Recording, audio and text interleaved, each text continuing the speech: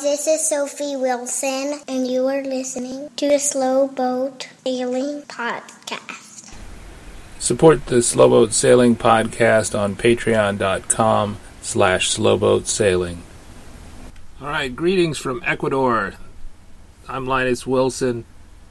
We had a very long passage to Ecuador. A lot of it ended up being coastal, but at least 4 days of it were well offshore. And so that was kind of the delay in getting this podcast out. Last Wednesday, Jana and Sophie and I were under quarantine, and we did not have enough internet on our phones to upload a podcast. It's always a challenge coming into a new country to get the internet up and running, although I think we have a good system now. We use SIM cards, local SIM cards in the country, and use our unlocked iPhone as a hotspot, or I do. The first guy that sold me a SIM card and gave me a top-up, he gave me $15 of the top-up, but not the $30 that I paid for, and I only was able to buy 500 megabytes with that, and that went very quickly. Not enough for a podcast. Then I went to a local retailer at the mall here after we got out of quarantine, and that was basically on Thursday, and was able to get a top-up on my SIM card so that I can bring this to you from here in Ecuador. But I'll be leaving Ecuador soon and going back to teach school and relax in Lafayette, Louisiana. I guess some people that haven't had a phone bill in a while will say that Wi-Fi is free. It definitely is not free. There are some marinas, and this one, I'm not at a marina. I'm at a yacht club, the Porta Lucia Yacht Club, and my boat is on the Hard, and it's about 10 feet off the ground right now.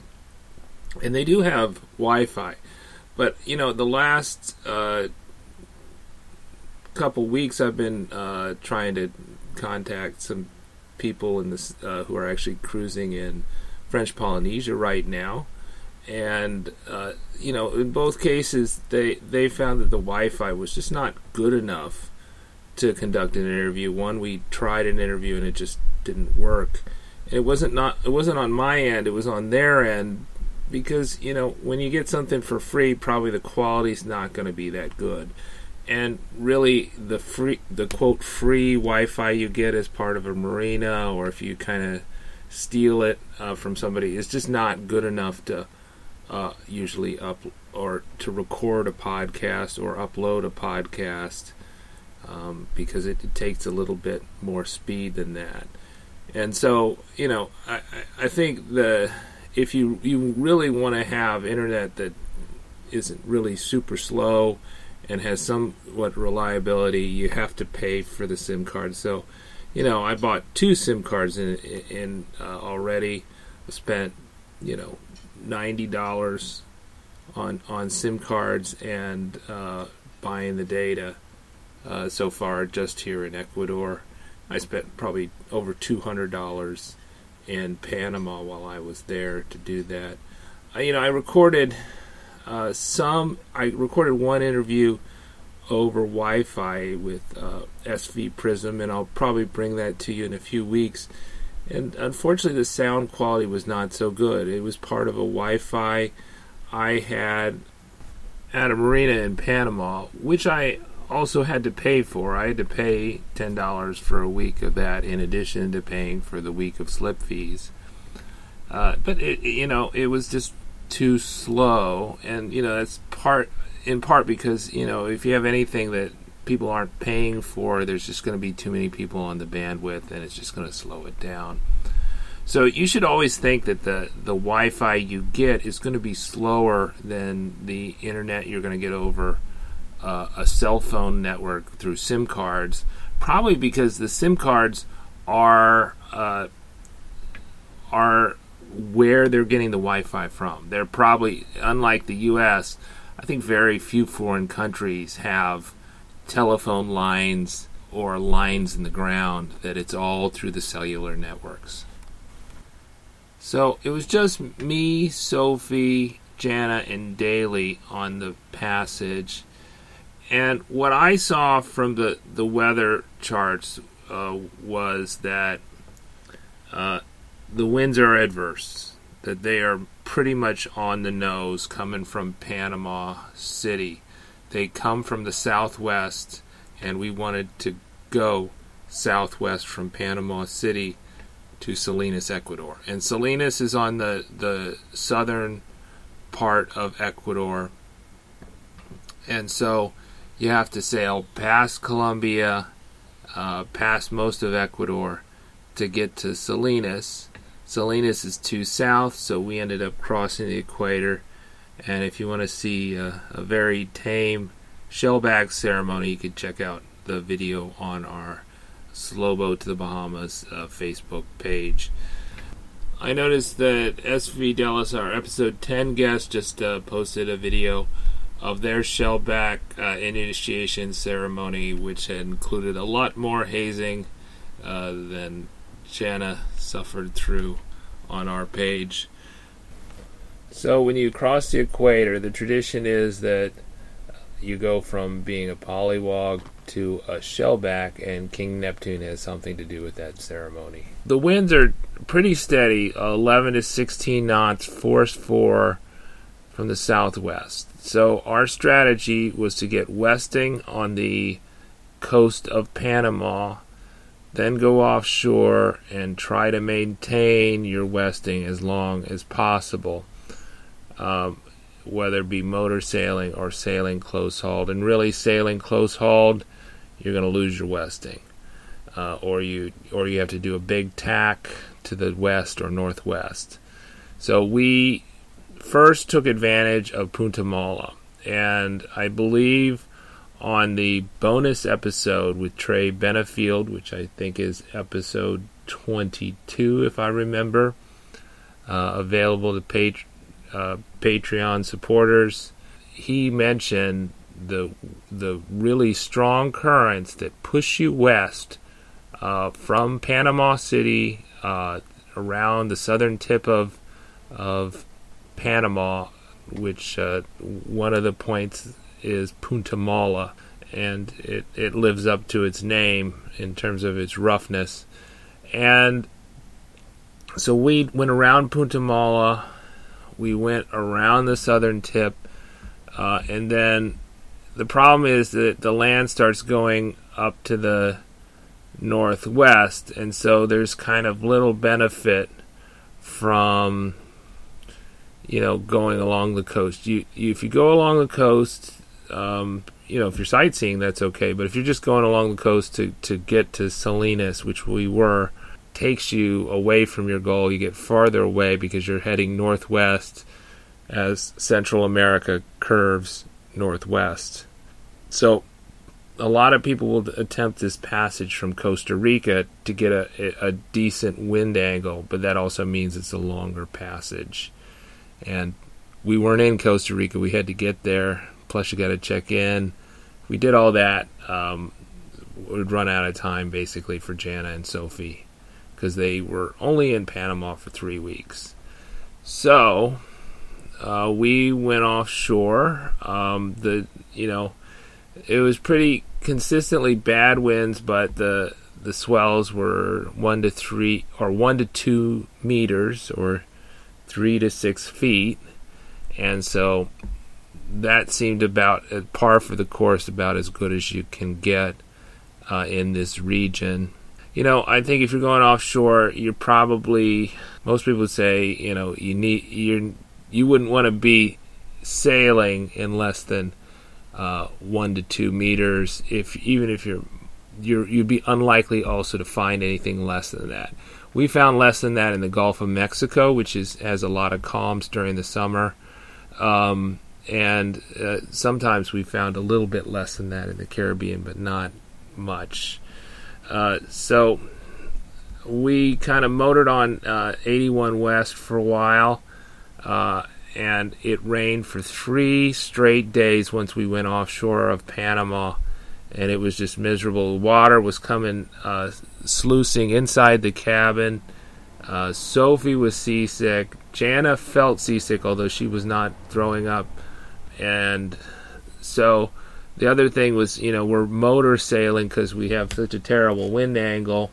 We kept on doing that until we were averaging below 4 knots motor sailing, because basically the wind kind of shifted more on the nose. So then we took our most favorable tack after 3 days, and we tacked into shore on the northern coast of Ecuador. So we'd gone far enough that we weren't going to hit Colombia. Our weather routers warned us not to go to Colombia because of the kind of bad weather you'll get off Colombia. The Colombia also is kind of the threat of FARC and that type of thing. So, for instance, I was looking at some British reports because there was a recent Ecuador earthquake in northern Ecuador to find out the impact of that. And one of the things I saw with that is that the British government warns its citizens not to even go to the border counties or the border region of Ecuador because they're worried about their citizens being kidnapped by rebels within Colombia. So, that being said, a lot of people visit Colombia, including many of my guests. The World Ark goes through, I think, Cartagena, Colombia. So I think there are safe places. We went to Providencia, Colombia, which is far out of the FARC's zone of influence. But, I think you have to take that into account, even if you're going to ignore it, that on the Pacific coast, but also on the Caribbean coast, that there is that kidnapping risk. And so on a podcast, for instance, that I appeared on, they've, for instance, interviewed people who've been kidnapped in Colombia, who were doing exciting trips that became more exciting than they wanted to be. Then we tack in to land, and then we're kind of, we don't have a lot of sea room, and we tried motoring some more. It was really slow getting around the northern coast of Ecuador. It got a little better as we kind of turned south, and we could get a little bit better wind angles to motor sail. Then our engine conked out about 50 miles before Salinas, or the Porto Lucio Yacht Club in La Libertad, which is right next to Salinas, which was our destination. And then we started sailing the rest of the way. We had kind of 10-knot winds. We put up full sail once dawn broke. The thing is, my boat doesn't point well. It's a little wide. It's got a lot of stuff on its deck. I've got extra halyards that's going to also improve, make the upwind performance not as good. And so it's got a fair amount of windage. And so we've got, if we're tacking, our angles are not 90 degrees between tacks. It's more like 50 degrees between tacks. And so you're not going to make a lot of ground. So we had a headland in front of us, and so we did one tack, and we had to turn northwest when we want to head south. So, or southwest.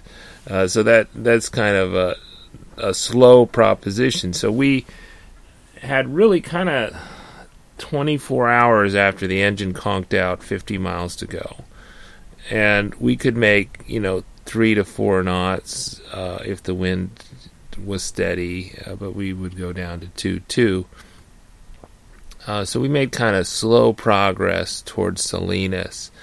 And I asked the people that follow the Facebook page, and I reposted that on a couple Marine Diesel forums, about, what happened. So I was kind of fooled because I had just put more oil in, and then the oil pressure light went on right after I restarted the engine, and then the engine depowered, and then it died. And so I was fooled it was an oil pressure problem. I should have been looking on the the frequently or the troubleshooting section of the manual under engine dying or engine not starting instead of the oil pressure light. But I looked under the oil pressure light and it said you have no oil, you got dirty oil. So I changed the oil, around 3 a.m.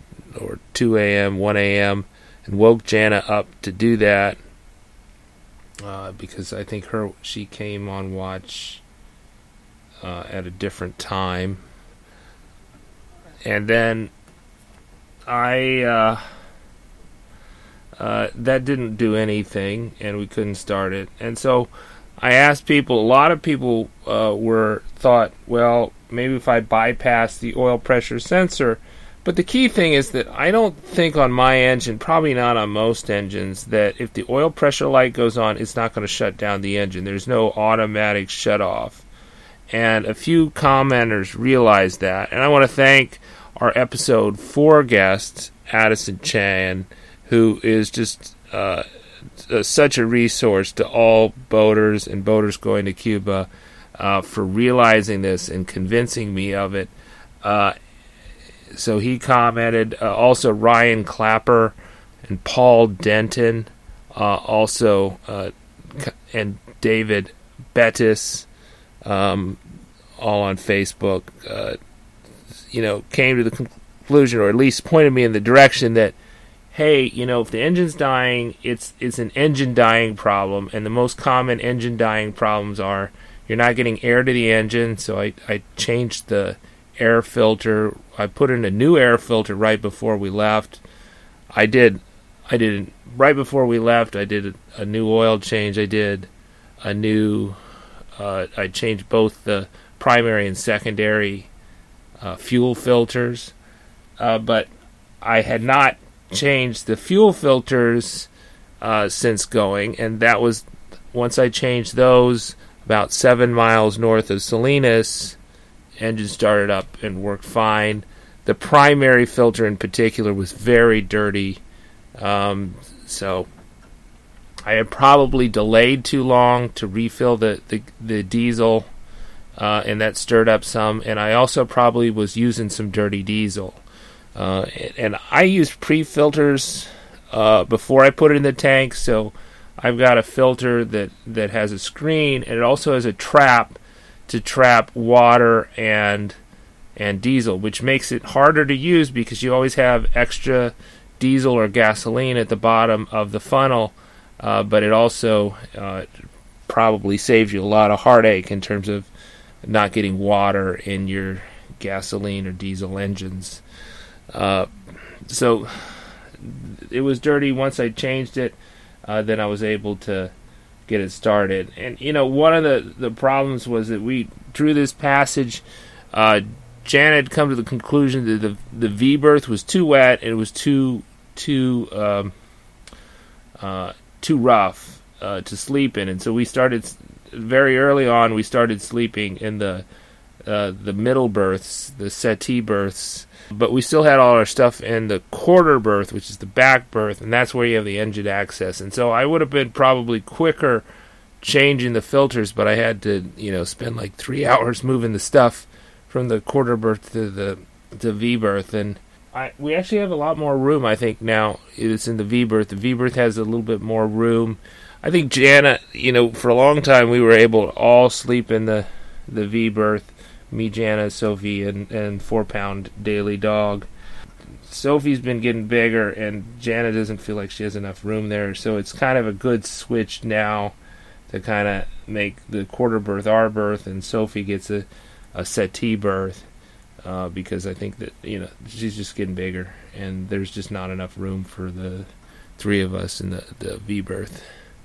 So on the sail up to Salinas, as we're making our final approach, I saw kind of big splashes, and I thought, well, that must be some sort of rock or something and some sort of waves. But it was actually humpback whales, which are in the Bahia Santa Elena, which is where we are. And we saw 2 of the humpback whales come very close to our boat, crossing from port to starboard, and I actually filmed a little of that and snapped a few pictures of that as we were coming up. We got in around 11 o'clock once we got the motor running, and we dropped our hook in front of the marina, so we didn't have to get a tow into the marina the next day. But we were put on a mooring, and then we had to wait, I think, a full day because to get cleared. They cleared us. We got in really early in the morning, and then late they came in. You know, the fees in Panama and Ecuador are really out of this world in terms of the customs fees. We paid $520 to check in. That's also supposed to include our ZARP, but that will only be like our ZARP which is our checkout to another port, the Galapagos within Ecuador, and then whatever Galapagos is going to cost is extra on top of that. Just outrageous fees. And then, to renew so I can keep the boat here for 12 months, or actually 10 months, I have to pay another $150 for the renewal through our agent who does not speak English. So that's not great. The bonus of being in Ecuador is that unlike Panama, it does not rain so much. It's pretty dry here. It's also a lot cooler. So the Humboldt current, I think, affects Ecuador. Even though you're on the equator, you'd think it'd be really hot. Ecuador is actually very cool compared to Central America. And it's a lot less humid, so the boat's going to keep well compared to, you see those horror movies that Nikki Steiger puts out on White Spot Pirates about the mold on her boat when she first got it in Panama. And, even the places that we're going to store it in Panama, there's 3 places you could haul it out in Panama, all on the Caribbean coast. The problem is that keeps me upwind of the Galapagos, so you have a really tough passage to the Galapagos. We got rid of the tough passage this year by coming to Salinas. So next year, going to the Galapagos, it's, close hauled to Beam Reach, to Broad Reach, to the Galapagos, and it should be downwind most of the way from the Galapagos to the Marquesas next year. And next year is going to be the big year, over 4,000 miles we need to travel to the next haul-out facility, either in Atutaki or in Tahiti or Raiatea. All those are places in French Polynesia. So that's kind of the thinking for coming here. Salinas, La Libertad is kind of a ritzy area. This is a real working yacht club, kind of high-end yacht club too. I'd say it's more high-end than the yacht club than I went to. The initiation fees for my yacht club in New Orleans, I think, was $300. And the initiation fees for 5 years in this yacht club is $5,000, and so it's kind of expensive to stay on the Hard here in their parking lot. But it is a nice place. It's got good security, and there's not a lot of alternatives in this part of the world. So the other place in Ecuador, a lot of cruisers come to. Not many cruisers, I would say, come here, and there are really none on the Hard right now, or cruising size boats, I would say. There are some cruising size boats that are on Med-More slips. They go to Bahia Caraquez, more north in Ecuador, on a mooring, and I think they do have tended moorings, so it's possible to leave your boat for a long time there. I didn't want to do it because of issues of chafe. You're very much dependent on the person that's tending it. The other problem is that the earthquake hit very close to there, even though they are still operational, so I don't really know kind of the impact on the area of the earthquake, but it's over it's probably 40% of the price of coming here in Salinas. You're going to have a little bit worse wind angle coming out of there, so you might want to do some coastal hopping before you go along.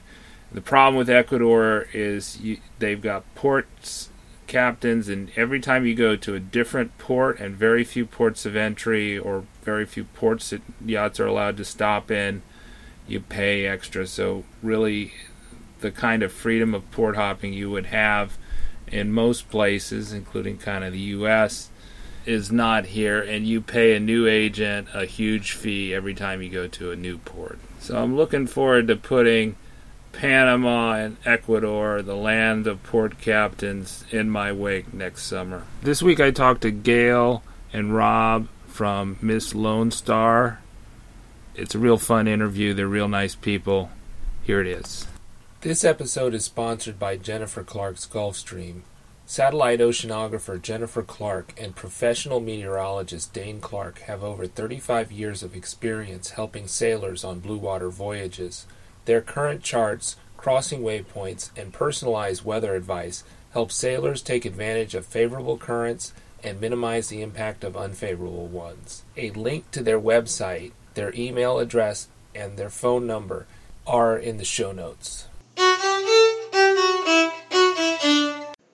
We're Rob and Aubrey Kamek from Sailing Miss Lone Star, and we have crew of two aside from us, Bianca and Blake. How old is Bianca? Bianca is going to be 7 on the 4th of July, and Blake is 4. Okay. My daughter, Sophie, is 5. Oh, wow. Do you guys live aboard? No, not full time. Part of the time. Oh, cool. And where are you right now? Panama. Oh, cool. Rob and I go back and forth. We haven't been to Belize or Panama, but we've been discussing where we want to end up when we are too old to sail. Okay. Belize or Panama. Well, usually you have to be pretty old to be too old to sail. You think so? Yeah. I guess you haven't met many cruisers. I hear a lot of people change from sailing to trawlers in their 70s. Yeah, like mid to late 70s. Yeah. We've still got a long way to go for that. Yeah. So what's the name of your boat again? Miss Lone Star. I thought that was the name of your old boat. Is that the name of your new boat too? That's the name, yeah.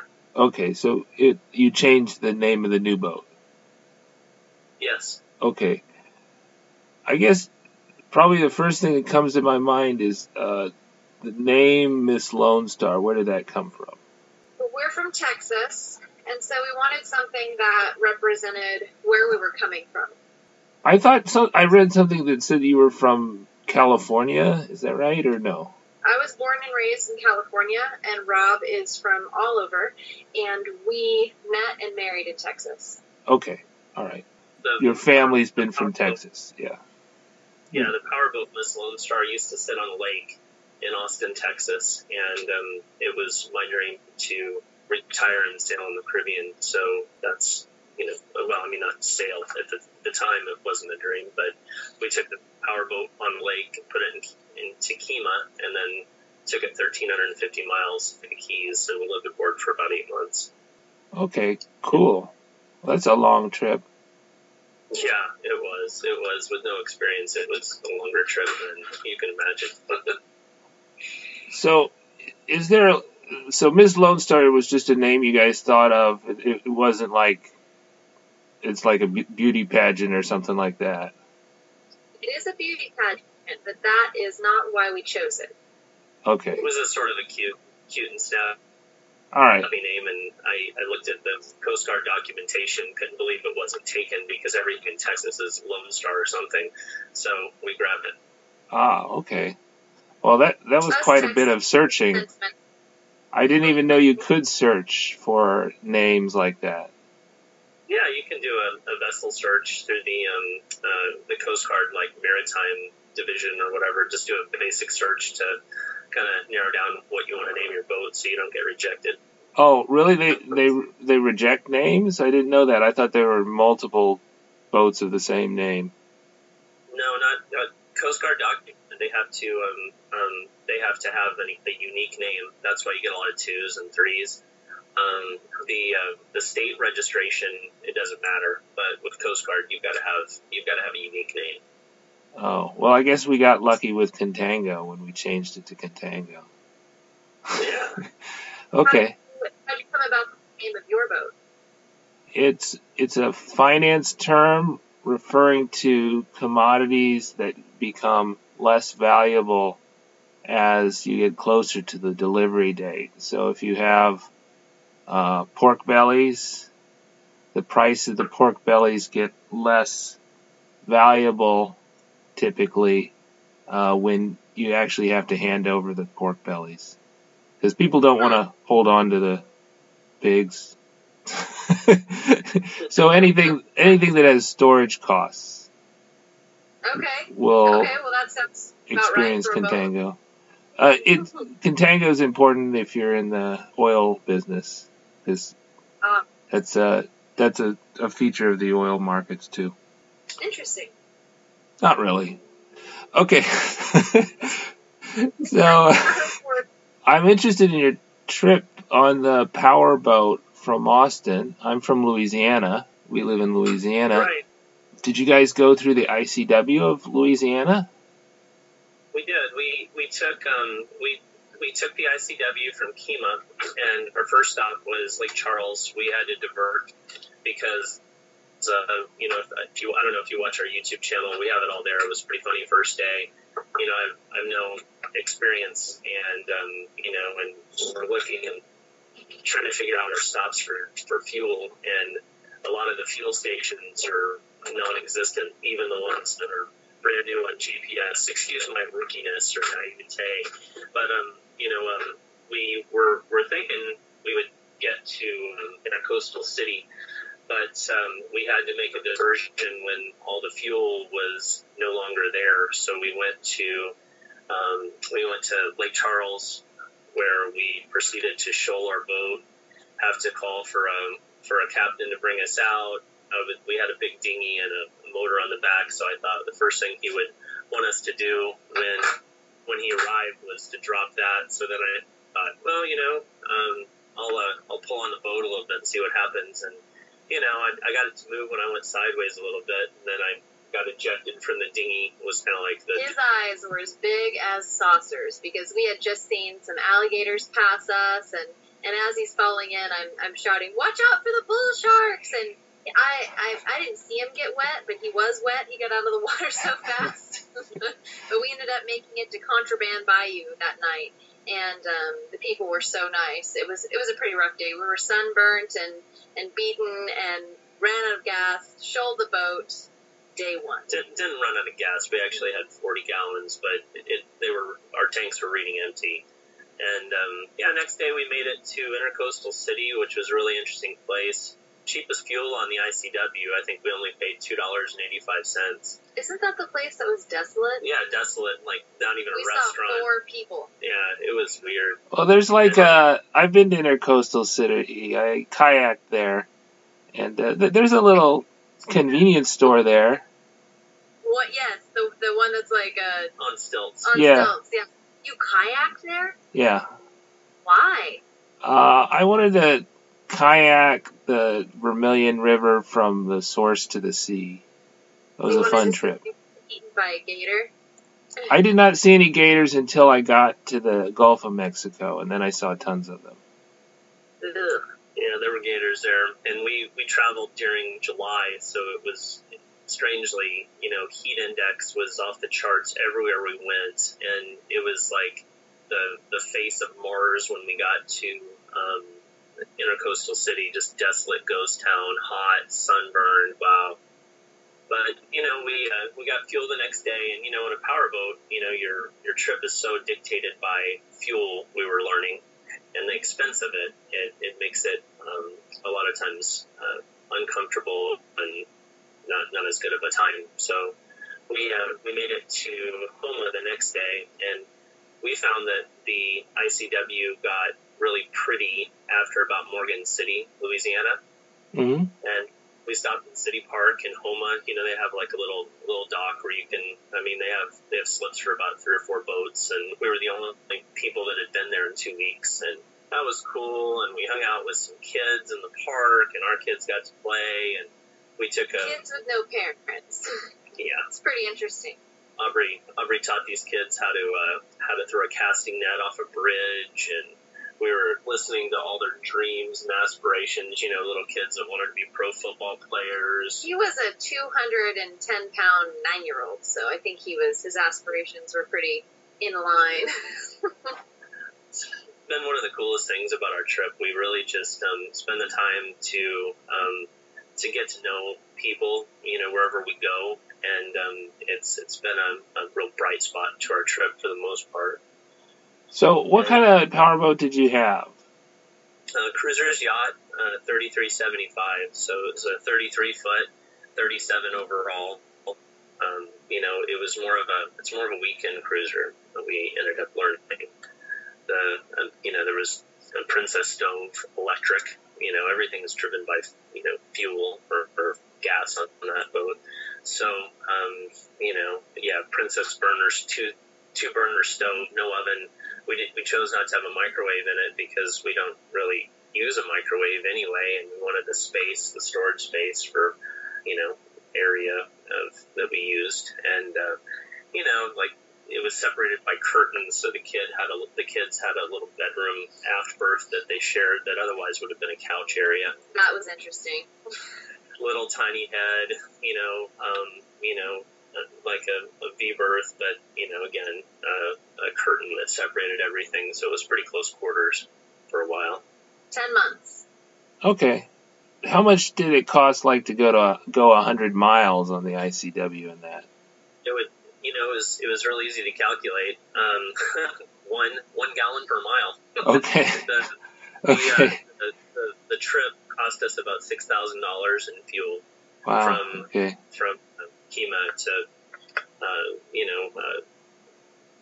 Tavernier, I guess is where we put in. But probably one of the most unique and interesting parts of the trip was going up the locks in New Orleans and going out on the Mississippi. It was way over its banks, and we had some interesting words of caution by the lockmaster. And it's interesting because you have to call for you have to call the river control for entrance, and they tell you how to navigate essentially.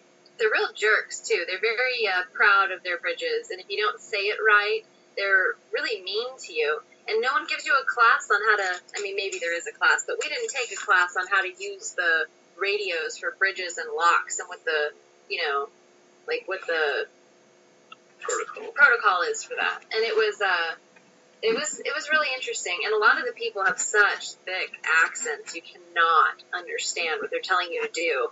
And then they treat you like an idiot. But we made it through okay. That biggest lock we went through going into Harvey Lock, yeah, that we rose up, 20 or 30 feet? No, it was more like 12 or 13. Are you sure? Well, it could have been 20. I don't know. The river was over its banks. They said by 50 feet or something. It was a 20-knot current. I guess you're not turning around. Don't miss your turn. No.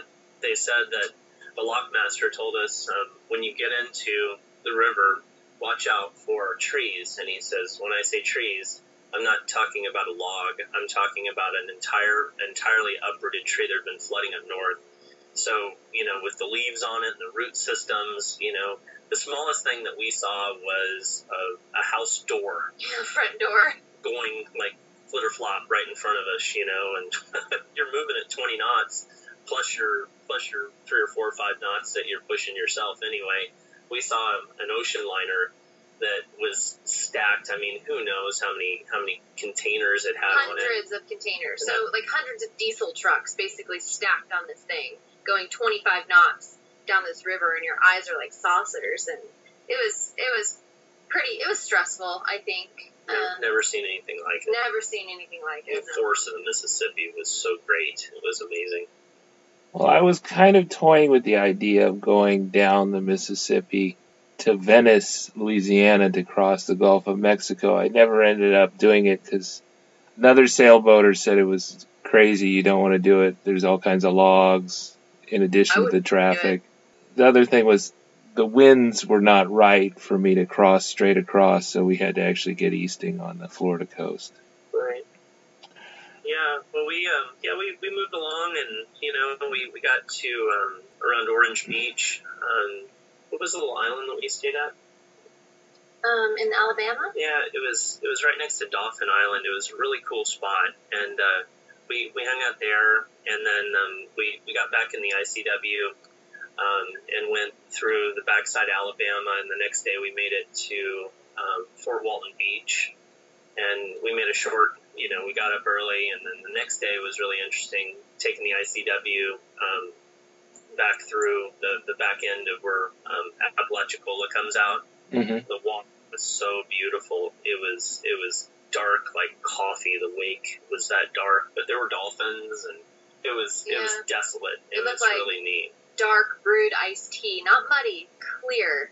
And then when our wake kicked up, it looked like frothy sugar or frosting, and it was white on top of this brown tea. It was really, really pretty. We even saw a dolphin, which bald eagles. And bald eagles. The dolphin seemed really out of place in that water because it seemed brackish. Yeah.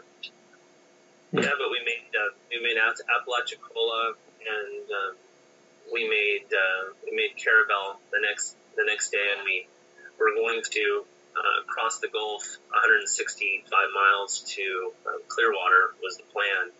And everybody says, for your wife's first crossing, make sure it's about as calm as it can be. And we held off in Appalach for 4 extra days and Carabel 1 extra day just to make sure the crossing looked well. And it was, forecasting 1 to 3s and, 5 knots of wind. And, we ended up getting 7s. And, in a power boat, that was significant. So we made about 45 miles of, beating pretty much and getting, waves cross bow. I'm down below with the kids, and we all have our own bucket we're vomiting in. I thought it would be a good idea that morning to have coffee, and that's it. And then the kids had... You had cookies, too. Oh, yeah, I had an oatmeal cookie. I'm like, it's got oatmeal in it. And the kids had donuts and juice, and we're just down there green in the gills. It was terrible. Oh, man. But we turned with the waves, and we still had a very long day. We made it 110 miles, and we got to Suwannee River, which was a really interesting place. We had to throw it on the hook and wait for the tide to rise, and only got in, probably with a foot of water underneath our bow. And we don't have that much draft. No, yeah, it was. On that boat, what would we have? 3 feet. 3 foot. So that was an interesting spot. Then we made Clearwater, and then it was blue-green water and kind of pretty. We just kind of hung out and decompressed for, a week or so. And then we made it to Marco. And then after Marco, we made it to Tavernier. Mm-hmm. Okay. And so by the time you got to the Keys, you decided you wanted to sell your boat. It was getting too expensive. Is that it? Not quite. We have, 4 of us aboard, plus an 80-pound dog, and whatever critter, I've rescued and collected. And the boat that we were in, just, even though it was 37 feet, 33 feet technically to live on, living on that full time, it wasn't meant for that. And so we had gone back and forth. We thought about maybe a trawler so we could have more space, but we love the lifestyle so much. We wanted to make it a little more comfortable for ourselves. And we had a sale that we were going to go through on a Matthews. What was it, 48? Yeah. We were selling our boat, and we had a buyer, and then we were thinking the trawler route. So we had found a good deal on a Matthews trawler, had a lot of character, and thought it represented something that we wanted. And it didn't work out. And then we revisited the idea of sail. We had our first dock neighbors were sailors, and they had a Veneto, and they were really impressing upon us the values of sailing. And we stay in touch with everybody we meet pretty much. And, we just thought about it. We sat on the dock and had a beer and discussed it. And we thought, we really want to go far, and we don't want to be bound by gas, and we want to be able to be self-sufficient. And we'd had the opportunity then to be on board a lot of boats and think about it a lot. And, we, did some searching and found this boat for sale in Maine, and we bought it sight unseen. How much time passed between you selling your powerboat and then buying the sailboat? We actually haven't sold the powerboat yet, and that was the problem. We don't have a lot of money saved up, and we own the powerboat, so we were going to have to sell it before we could buy something different. And it's actually the subject of one of the films that we're putting out now.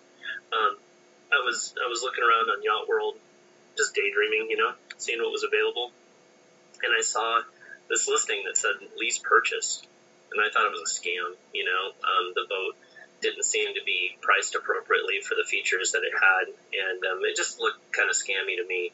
So I called the broker, who is in Maine, and she explained that this was a boat that had been donated through one of those IRS boat donation programs to the Maine Maritime Academy, and that the terms on the boat were to essentially purchase it for 30% down, make payments on 30% over 3 years or so with 0% interest. And for us, that seemed kind of like a no-brainer. We had just enough money after we delayed the purchase for a couple months. We had just enough money to make the down payment and to pay all of our expenses to make it happen, and we got it taken care of. Interested in how you guys take care of kids on the boat and keep it moving too, and in good shape. So maybe you could give me and Jana some tips on that, because I think it's always a challenge for us when Sophie's aboard. Usually one of us is kind of occupied, so it's kind of like the other one is solo sailing. And it's usually going to be Jana, and she really likes to sail. So she's not crazy about that arrangement. It is difficult when your kids are so young, I think, from the other sailors and parents that I've spoken to. There's a captain and a nanny, and that is kind of how we've had to do it in the past, too. And it is a struggle, and we hope as the kids get older and more mature, they can become more crew, instead of... Or just maybe even more babysit themselves. We have 2 kids. Yeah. Sir Dog. And they're both pretty young. And when did they start? How old were they when you guys first got on the powerboat in Texas? Blake was 3. And... No. Yeah, I don't think he was 3. Yeah, he was 3. Oh, was he? Yeah. Yeah, we're coming up. It's our 1-year anniversary on the 15th of July. Anniversary of owning the sailboat? Or the anniversary of living aboard. Oh, living aboard. Okay. All right. Yeah. So as far as keeping everything straight on the boat with the children, I think the key with that is to have less things. The less things you have, the easier it is to keep things in order. The less things you have, the less there is to keep in order. So as far as the kids each have a small box of whatever they want to put in it. If they want to fill it with seashells, or they want to fill it with, action figures, they can, or books. No Legos. Yeah. They have a certain amount of space, and if it's important enough to them to take up a portion of that space, they can keep it. And when they want to get something new, they have to get rid of something out of their box. That's kind of how we've done it, and it's worked out pretty well. The less we have, the easier it is. And you know what? Kids really don't need that much. He's like, our little boy will get a stick and a rope or a fishing net, and he will entertain himself all day. Bianca, she will have a coloring book, and we have one of those easy reader pens for her that'll help her, get through some of the words on her pages. And, she entertains herself, and it's all about having less. And I think that's the whole point of living aboard, is learning how to be happy with less and sit with yourself and entertain yourself and enjoy what's around you without being a consumer. Yeah, I think the other thing that was definitely an issue for Jana is the the amount of work it is to homeschool. And, one of the reasons why I kind of like our summer schedule now is that at least we're not taking her out of school and having to catch up, and that takes more time out of Jana's day. It's not just that the kids or Sophie needs to be entertained. It's also, Sophie needs to keep up with the lessons at her school so she can come back on track. Yeah. So Right. how do you manage the homeschooling for I guess maybe the youngest may not be of school age, but the oldest is? I guess the answer to that is unschooling. I mean, there's only a certain amount of things that you have to teach your children, like how to read. We knocked that out in a couple weeks. Math skills and science and things like that are all just kind of what happens in a day. Like, we'll talk about the tides and the stars, and when we catch things, we'll dissect things, and it's kind of a school of the world. And I know that that's frowned upon with some people, but, I think they're going to do great. Okay, so you're not necessarily following a particular curriculum guide or anything like that for the moment? Mm-hmm. Well, we took reference from the state of Virginia, looking at their curriculum for a first grader, and what was required to meet the objectives for first grade education, and we tried to take up the daily lessons to reflect that. And we find that there's so much more time in the day to do more things that we do those things, and sometimes that's just the kids finding what is interesting to them, and then us researching it and figuring it out and having fun with it. Yeah, I think the other issue that came up on our Bahamas cruise was that Sophie had a hard time finding other playmates or other children her age because the cruising community is so old that they're typically retirees in their late 50s, 60s, and 70s. And there are so few boats out there that actually have kids, although you may not have run into that because you're kind of just going along the U.S. coast and you're probably not really in the cruiser bubble yet. So we might be able to find a lot of kids locally, whereas in the Bahamas, there just weren't that many kids besides the Bahamians, and that's who Sophie ended up playing with when she was in Stocking Island. Yeah, our son is a little bit of a loner. He likes other kids, but he likes to do a lot of fishing, and he's very imaginative. He loves to play, kind of by himself with his little action figures, and we'll play. He's not yearning for as much social interaction as our daughter does, but if we are in a place where there's not a lot of children, she makes friends with adults really well. One of her best friends was a 67-year-old lady, and they watch cartoons together and paint each other's toenails and make cookies, and she loved it. And, she's been able to become a really good communicator with adults because of that. So I think it makes kids more adaptable. Yeah. I don't know. I think it depends. I think Sophie is a very, very social girl compared to maybe me or her mom. Yeah. That she's very social, and so she does miss, I think, her playmates. We've met up with a lot of friends who, it's very fortunate with us having this YouTube channel and, the following of Facebook or Twitter. We've been contacted by a lot of people who are doing the same thing as us that have children. And I'm thinking about, some Canadians we met up with that were aboard a catamaran, and they had 4 children. And, they were doing a refit for a time, and we were hanging out together. And, we do a lot of, boat visits with other people. It seems like doing what we're doing, it's maybe in a lot of places it's, like you say, less common, but people find us and single us out and contact us and really, come to visit, hang out. We have a lot of friends that come and visit, friends that we just met pretty much. And they bring their kids, and we have little get-togethers and events and barbecues and parties and stuff, and it's really cool. I have one more question about the kids. I watched a few of your videos, and the thing I noticed, they're typically not on, but it seems like you have one person filming and one person talking, or maybe both filming it together, and where you just have the camera set up.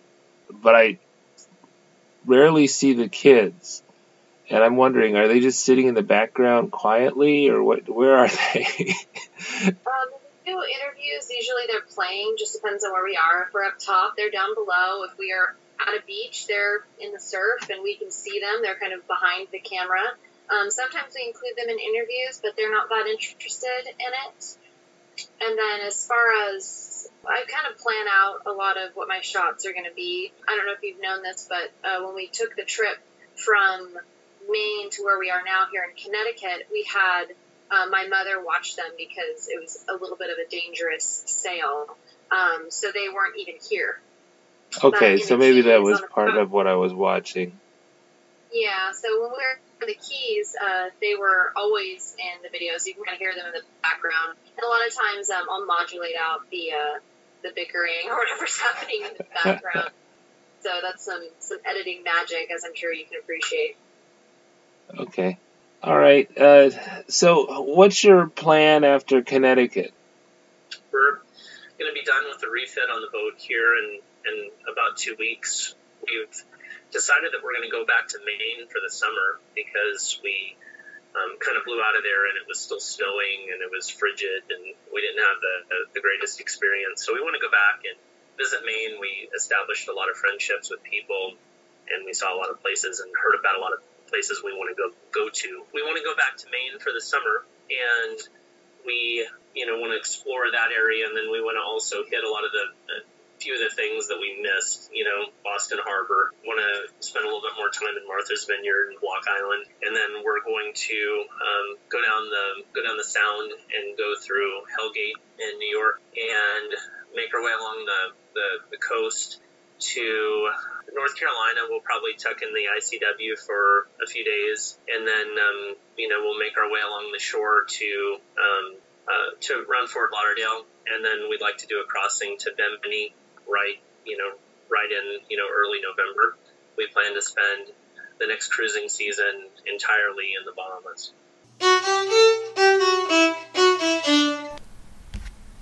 All right, so check out links to the show notes to see where you can find out more about the crew of Miss Lone Star. If you want to help out the podcast, you could write a review. That's a great way of telling people you don't know about how much you like it. It's a big boost to me every time I see one of those 5-star reviews. You can also support the podcast on Patreon. Patreon is a great value. You get the bonus episode with the crew of Miss Lone Star, and bonus episodes going back all the way to episode 10 with SV Delos. Plus, you get my $9.99 value audio album version, which is available on iTunes, but free to patrons of the podcast, of my book, How to Sail Around the World Part-Time. Thank you to Presmec, our newest patron, who also gets a free version of Slow Boat to the Bahamas as part of being a First Mate patron. I'm going to start going to a 2-week schedule. In 2 weeks, we're going to have 4 hands on deck, and that'll be a fun interview. Goodbye for now. Have some fun on the water. I'm Linus Wilson. Hi, I'm Jana Wilson. Thank you for listening to the Slow Boat Sailing Podcast. Subscribe to our free newsletter at slowboatsailing.com.